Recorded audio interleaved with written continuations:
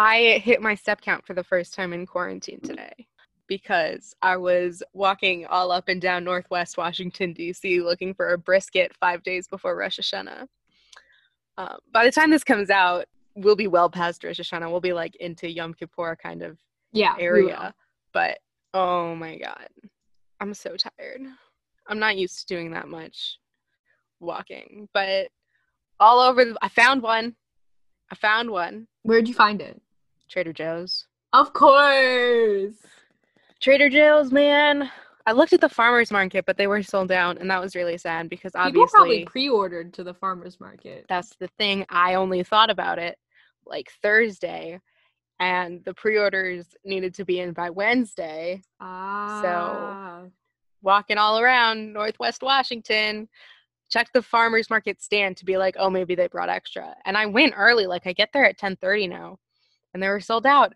It's kind of like Thanksgiving for, like, where you have to pre-order your turkey or ham. And I'm kind of terrified for that moment. So I'm hosting Thanksgiving. But I need, like, an 8 to 10 pound turkey. Nothing like, I've seen 30-pound turkeys when I was, like, researching this. Like, how big is a brisket?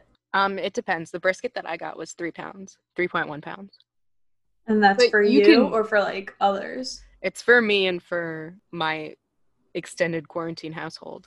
Shout out to Maureen and Paul. I don't know if they're listening to this episode, but they said they were going to listen to the first two, so. But you can make a lot of brisket if you want to. I'm going to make all of it. It reheats really well. This modern world of science and invention is of particular interest to women.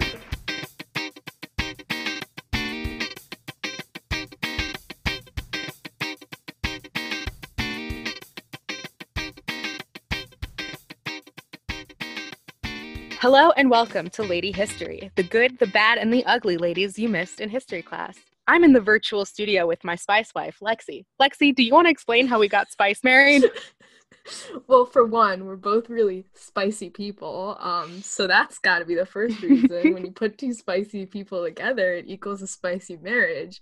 But no, what happened was I was moving out of DC, and I had a collection of spices because I love spices, and I needed someone to take my spices, so Alana took them. And then the other day, Alana was cooking and talking about all the spices she uses, and it happened to be a combination of the spices from both spice cabinets, so it was a spice marriage. We shared our spice assets. And hopefully someday we will live together and our spices can stay together forever. Someday. Or they'll expire, but spices last a long time. Spices last a while. Also here in air quotes is Haley. Haley, do you have a favorite dish to cook? Ooh, I love making anything with mashed potatoes. I really find it just calming to peel potatoes and then chop them up and then watch them boil. I like those specific steps that I can go through. I'm inviting you to help me make latkes because that's the worst part. This has been a very Alana is Jewish episode already, but I'm inviting you to make latkes with me so that you can peel all the potatoes because I hate doing that. I've never had a latke before, so I don't know how much help I'll be. Don't you live in New York? Latkes have eggs. I've never had a latke sans eggs, so no. I'll find a way. For you, I will find a way to make latkes sans eggs. And I'm Alana, and my friends call me a Trader Hoe because I grocery shop almost exclusively at Trader Joe's. Which friends are that? My internet friends. My friends. I was like, we don't call you that. You have other friends? You have friends that aren't us? Okay, so the theme today is cooking. And because of this theme, I would like to dedicate this episode to my great-grandmother, Eleanor DeLucia, who we called Nana. Most of us called Nana. But the reason I would like to dedicate it to her is because she spent 100 years of life cooking and living through history. And so I think it's very fitting that this episode would be dedicated to her. And because of that, I want to ask you guys if there's any family recipes that are weird or unique to your family. Yes, I do have a very special recipe. Actually, I have a couple from my grandma Louise. I recently started, oh my God, Alana's going to be Jewish on Maine again. I started making challah every week from scratch, and I'm using my grandmother's recipe that is so incredibly complicated. And like you have to boil water, but you can't boil water too much. Like it has to be exactly 110 degrees when you use it, and then you have to rise the bread, or you have to like rise the dough at exactly 90 degrees, and it's so complicated. And so I've started using that recipe, and I'm crushing it. It was my first time making challah by myself, and I used this recipe that was super complicated, and I nailed it. And then the other one is I started making a potato zucchini soup, and like when I was a teenager, and I made it for my grandparents at their house once, and my grandmother was like, you know what would give this a really beautiful green color is if you left, like you peel the zucchini, but if you leave the peel in the bowl, or not in the bowl, in the pot while all of the vegetables are cooking together, the soup will be more green, and it'll be like the color will be more pronounced. And oh my God, she was so right. And so now that's like how I make it. So those are my fun family stories. That's so beautiful. I don't think we have like a distinct recipe or sets of recipes. We will cook Cuban or Persian food. And I've noticed with my mom and myself, since we're both like lazy beans, we'll take the complicated recipe, like Alana was saying, with all the ingredients, all the different measurements, what you have it, and just make it into a crock pot friendly or like one pot friendly recipe versus making it a 3-hour long process. Because so many times I'm like, I really want Persian food. And it wasn't until a few months ago where Persian restaurant opened down the street from me.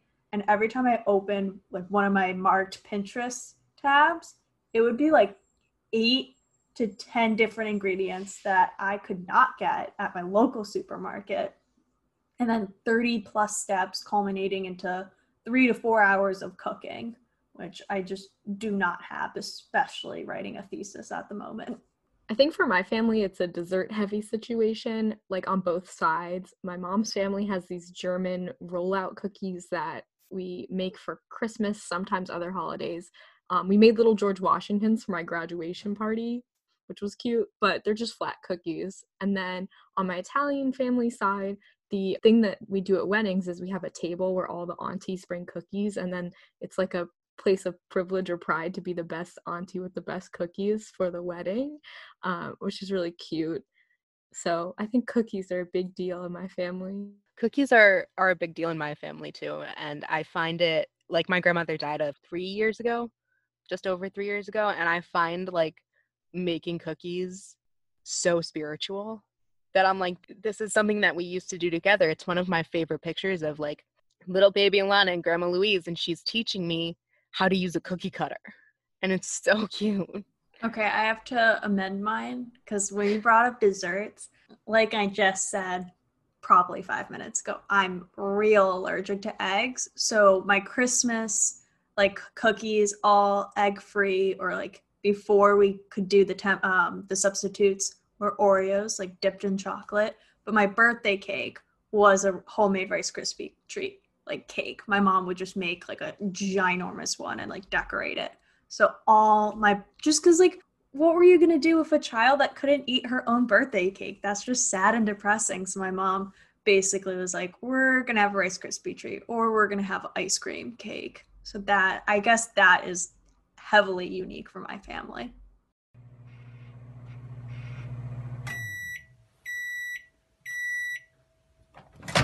So cookbooks emerged as a status symbol, and in the 15th and 16th century Europe, cookbooks were filled with recipes from palaces and courts, and they were favored by kings and queens. And the wealthy, loyal followers acquired these cookbooks as a sign of their devotion, eating like royalty. It brought them closer to being royalty. Gradually, as access to print books became more common and literacy rates rose, cookbooks became a staple in households all around Europe. But one cookbook in particular changed the way a nation ate, and that's the cookbook we're going to talk about today. In the year 1796, Amelia Simmons wrote the United States of America's first ever cookbook. In doing so, she forever changed cookbooks, shaping a future in which cookbooks were used by people from all walks of life. Amelia's book was called American Cookery, or The Art of Dressing Viands, Fish, Poultry, and Vegetables. Can you spell that? Viands. I hate French. It was published by Hudson and Goodwin in Hartford, Connecticut. While it was not the first cookbook printed in America, it was the first one written by an American. It was a unique cookbook. It was distinguished from its British counterparts for its attention to more practical methods of cooking, and it provided recipes that could make large quantities of food for families on tight budgets. And when I say large quantities, I mean the ingredients were prepared in huge, huge quantities. One of her cake recipes called for 2 pounds of butter. Amelia also believed in saving time, and one of her recipes called for the person making the recipe to milk a cow directly into the mixture. Amelia's cookbook resonated so successfully with America's home cooks that it was reprinted for 35 years after its initial publication. Amelia's recipes may not be as commonplace in American households as they were during her lifetime, but they are a great resource for analyzing and understanding how food and language were related in history. Some of Amelia's terms became commonplace in American language, such as calling pancakes slapjacks, referring to lard and butter as shortening, coining the Americanization of the Dutch word koekje, I might have said that wrong, which would eventually become the word cookie. She actually spelled it like C-O-O-K-Y, not I-E like we spell it today. Her legacy continues in her home state of Connecticut, where her recipe for election cake, a floury bread cake baked in large quantities, became a common after-voting snack for Connecticut's residents and remains relevant today. Plus, Amelia's recipes let historical chefs recreate and taste recipes, experiencing the history of America through the flavor of foods people of the past preferred. And so I guess in summary, Amelia kind of started the whole trend of American cookbook culture.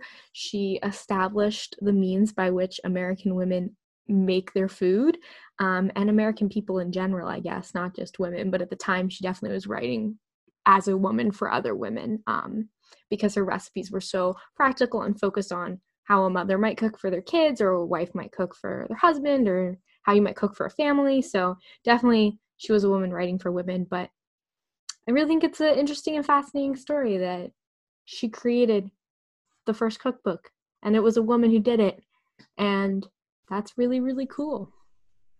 I like how you said like cookbooks were status symbols, and I'm thinking about cleaning out my grandmother's kitchen, and there were just like cabinets full of cookbooks, and I'm like, oh, hello, yes, I am the aristocracy. I actually have a question about the cookbooks, Lex, because I couldn't find this in my research. But could you find like what constitutes as a long time for being an in-print cookbook? So nothing I read said like 35, because 35 years was how long hers was printed for. Right. Nothing said that that was the longest or that was normal. It was notable, but it wasn't a record. So, right. You know, I don't know exactly how long recipes last, but when you think about how trends change so much and how we don't really eat things today that my grandma used to cook at dinner parties in the 70s, I'm sure cookbooks don't last that long. And when we think about Amelia's methods, and then we think about what people ate even in the mid 1800s, it was totally different already. So even 50, 60 years later. So that's the exact train of thought I was using, because I've noticed when I was just researching different women to see who I wanted to dive into, a lot of the cookbooks, if they weren't out for those like 30-year chunks, it was revisions. Every few years, here's a revised copy. And that's like a thing in our academic world as well, where new trends happen, new events happen, and recipes and also just work needs to be updated. So I like that, like the 30 years, but also that she's just still relevant. Okay, yeah, so we don't know that much about her. Like, all we know is that she was an orphan, and that's literally it. We don't know anything about her personal life. We just know that she wrote this book. There's no other records of her in any way. Dude, that's cool. Yeah, and there's actually a YouTuber I'd like to shout out named, I believe it's Townsend's. I think that's how you say it. It's like the word town and the word end who does these recipes that Amelia put in the book. And he does other historical recipes too and other historical videos. But if you want to see an entire playlist of Amelia's Thanksgiving dinner recipes, check out that channel. Well, that's a great segue into my gal, because we're going to keep going on the cookbook train and also kind of, I want to say, revolutionizing the American kitchen in a sense, but we're going to do it with Chinese food now, not necessarily like the American food, which I got from Amelia, sensing it was more of a not necessarily British take, but American classics. Establishing American classics. There we go. Yep, that's awesome. So I'm going to preface this. I'm calling Thing her... I forgot to say on that, she used like corn and stuff, which was not available in Britain. So. Oh, I love that. That's so good for what I'm going to be talking about. So she is Dr. Buwei Yang Chao. And I'm going to do a little side note. I'm not going to be pronouncing these Chinese words, phrases, what you have it's correctly, because I do not speak Chinese. And yes, you heard it, doctor. But don't worry, we'll get into that. Born in 1889 in Nanjing, China, Buwei was a Chinese-American physician and writer, but most recognizable as a person who brought us, as Americans, pot stickers, stir fry, and essentially the first cookbook of Chinese American food. Before we begin, I just want to go over what pot stickers are, because I didn't know what pot stickers were, and I'll get into that more, but pot stickers are a type of Chinese dumpling, usually the crescent shape, pan fried on one side, simmer in some sort of broth. And full disclosure, part of the reason why I didn't know what pot stickers were, because I've only had them from Trader Joe's, i.e. that whole egg thing coming back in. So back to Dr. Buwei. As a female doctor in China, she did have Japanese training as a surgeon and gynecologist, and she actually pioneered the use of birth control for women in China, which blew my mind. I was reading like a New York Times article and got into a whole wormhole of this doctor's just life, and bam, coming out with pioneering in birth control and medicine of that nature. And she definitely had a mix of Chinese medicine and then also like Western school medicine, because a lot of the Western schools were in Asia, so she got the mix of both. And she was credited with that sense of bringing Western medicine to China as one of like the first females to do it. And a lot of the time, her medical like knowledge was noted as, quote, new style. And also as a side note, I believe that in her entry exam essay, it was about women's education, which I thought was really, really cool. Like how educating women was a good and powerful thing. And I only found that on like one article, so it might not be true, but I'm praying that it is true, because that is just so baller to go into med school with your entry essay being about women's education and like the right that women have to be educated at such a professional level. So why did I bring this all up? Because come on, Haley, we're here to talk about food. Well, while she was in Japan and studying at Tokyo Women's Medical College, she started cooking her own meals because she didn't enjoy the Japanese cuisine. It just didn't sit right with her. Totally different. She wanted the comfort of home. And since Japan didn't have raw fish, I'm with her. I'm with her. I don't do the raw fish. Exactly. Like if we went to Italy, and for me, the eggs and all those pastas, I would be going out, buying my own pasta, making my own carbonara, sans eggs. Totally natural. But Japan, kind of like what Lexi is getting to, Japan didn't have all the traditional ingredients, so she would modify her traditional Chinese recipes to fit in with what she could get from the Japanese markets.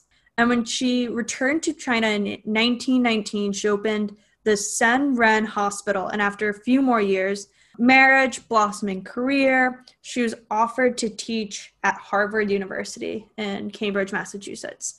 Thus, we get into her time in the U.S. And her husband, like there are a couple of years where they go back and forth, teaching, practicing medicine, living their life. So when she was writing, or just before she was writing her first cookbook, which is How to Cook and Eat in Chinese, and that came out in 1945. She would try and test out her food. This was also often in the US, so with the ingredients that her readers would have. And she added these elements to her everyday cooking. So this wasn't like, I'm going to write this cookbook for people to buy it and make money off of it, but not use it myself. She fully invested, saying, look, if I'm going to produce something for people to read, I have to use it in my everyday cooking. I have to live by this, which I really respect. So in a history perspective, 1945 is the tail end of World War II. And for writing cookbooks takes years to do.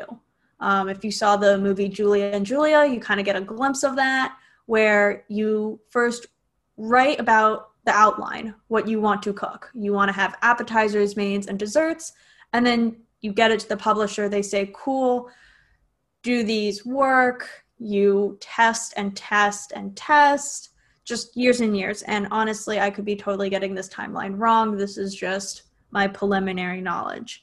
So 1940s, we're in World War II. It was also a difficult time for cooking and food in general in the United States, because not just having the native Chinese cultural food that she was used to, and now she had to supplement in the US, they're also going through food shortages and kind of restrictions from food stamps and just what was available during World War II. So she really used some innovative and creative thinking when writing this masterpiece of hers. And a lot of it also came from just the New York World's Fair, happened in 1939. And I don't think this had a direct impact on her writing the cookbook, but I think it had an impact on her selling the cookbook and becoming like this wide sensation, because that World's Fair was about showcasing food from around the world and pushing having new cuisine in US culture. And then a few years later, we have this cookbook about Chinese food. And on an overall note, Bu Wei's cookbook was not the first Chinese cookbook in the US in terms of being published in English, but it was more the first that was universally understood in the sense of getting the food, understanding the writing and measurements. It was very comprehensive and accessible to a wide audience. This OG cookbook in 1945, How to Cook and Eat in Chinese, also had expanded editions in 1949, 1956, and 1968. So what I was asking Lexi before, she kind of kept up with the words, terms, recipes, and just, I tried to find some of the cookbooks, but all of them are out of print at this point. Regardless, it brought new terms and techniques to US kitchens and over 200 different recipes, which included terms, ingredients, techniques, tools, but also like etiquette. So how to use chopsticks. What are the polite ways you should be eating dumplings versus fried rice, which I thought was really cool. And I tried to look through like the 2 cookbooks I had in my apartment, and I couldn't find anything where it's like, here's the etiquette you should use. Granted, they were more US-based cookbooks. It wasn't one targeted for a certain cuisine. And she also acknowledged the help from her husband and daughter, Rulon. She would cook and her daughter would write down in English, usually translating from Chinese to English. So if I may dazzle you with a quote from, I believe this is from the New York Times, and also just culmination of an audio source that I found. It was like an interview, and I saw there's just so many things of her using like this quote and a mashup of this quote. I am ashamed to have written this book. First, because I'm a doctor and ought to be practicing instead of cooking. Secondly, because I didn't write this book. The way I didn't was like this. I speak little English and write less, so I cooked my dishes in Chinese. My daughter, Rulon, put my Chinese into English. And this quote has so many variations, but it's basically saying that she can't take full credit because she was still a doctor. She couldn't necessarily write in English the way that US publications wanted her to, and she needed a lot of help. which is so fair for any cookbook, any writing source. And I just thought that was amazing. Like, I kept finding clips, and even when people were kind of telling her story years later, were saying like she was ashamed to like have written this cookbook and taken it away from her medical studies, but also values how great of an impact this cookbook had on the US. Now you know how I said that she coined the term stir fry and pot stickers. Well, it's because cha'ao and guti, again, I don't speak Chinese, please don't come after me, really didn't have English translations. Like, the term Chinese food is really just like a US word. It's not something that's used in China. You won't go to China and just be like, I want the Chinese food, or I'm going to a Chinese food restaurant. It's because the way Chinese food is broken up in China is regionally. So they don't group it up as one whole country as we do, and how somewhat of this cookbook does. It's very specific to where you are in China. And it's not a representation of the country as a whole, like, unit. But for this cookbook and us as Americans, we just say Chinese food. And that's, again, coming back to what is available in each region. So for the US and for this cookbook, this is what's available in the US, not what's available in northern versus southern China. And there are a ton of other words that were in this book that didn't even stick in our English vernacular. So, like, that's why it's really interesting trying to find a copy, but alas, I couldn't find one online, because I feel like if we reread this, we wouldn't understand it as chefs, not just like with the vernacular, but just the way it was written and the way some of the food kind of was presented. She also, just to wrap everything up, she wrote 2 more books afterwards of how to order and eat Chinese, and then another autobiography called An Autobiography of Chinese Women, put into English by her husband, Yuren Chow. So she still just a fantastic, amazing woman. Like, this blew my mind, especially being in San Francisco. That's my story of Dr. Bu Wei.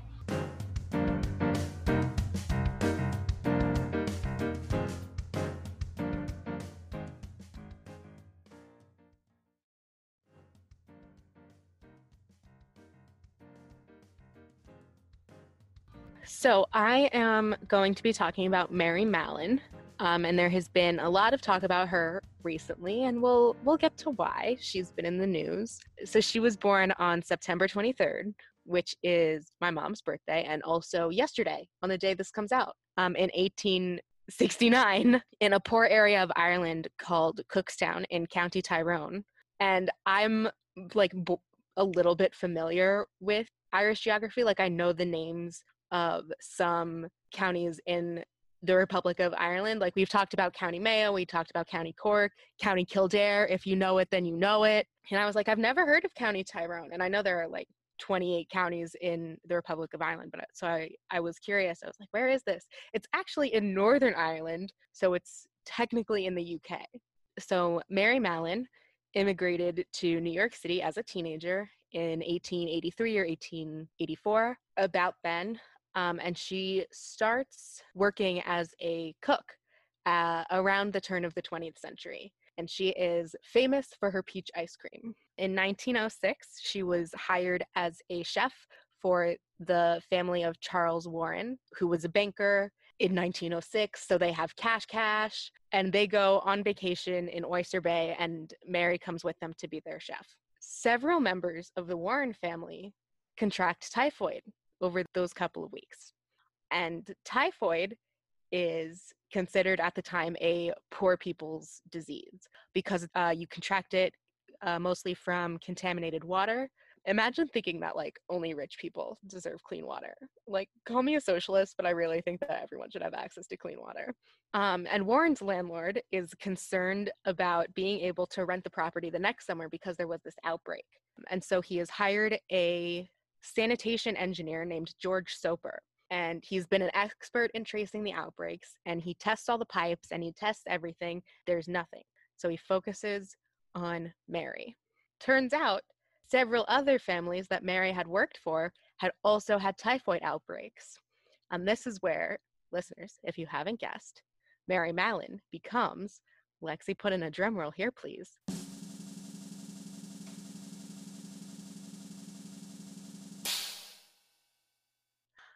Typhoid Mary.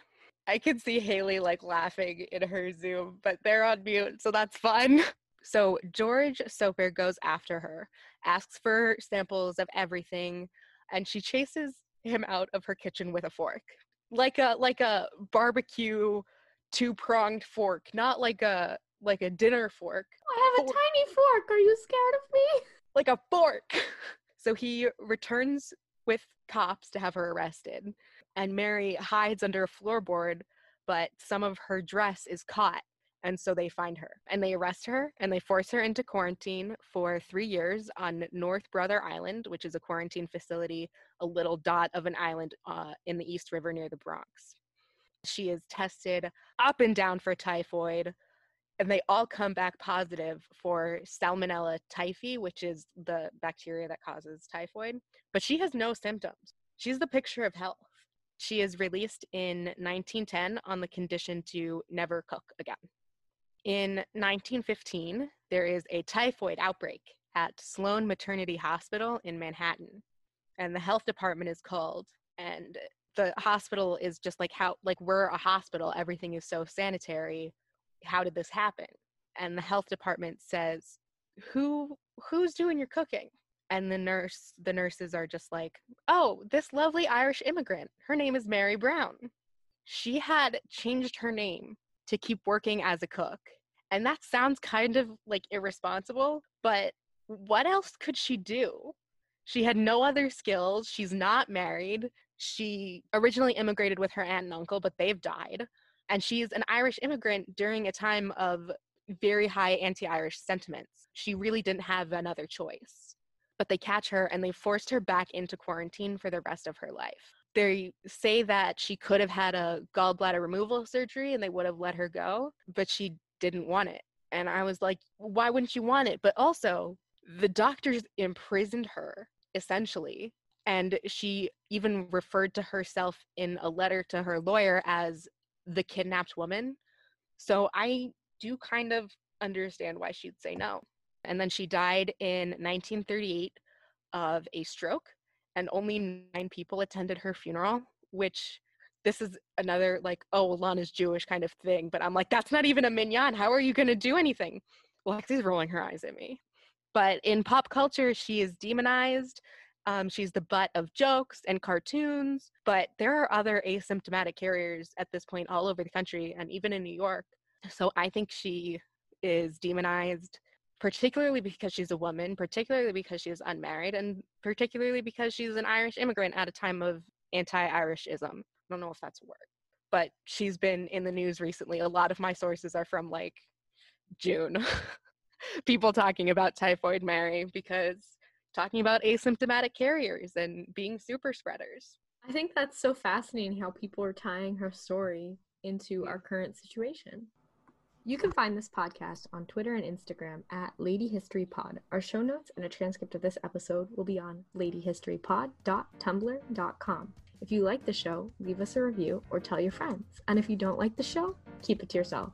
Our logo is by Alexia Ibarra. You can find her on Instagram and Twitter at LexiBDraws. Our theme music is by me, GarageBand, and Amelia Earhart. Lexi is doing the editing. You will not see us, and we will not see you, but you will hear us next time on Lady History.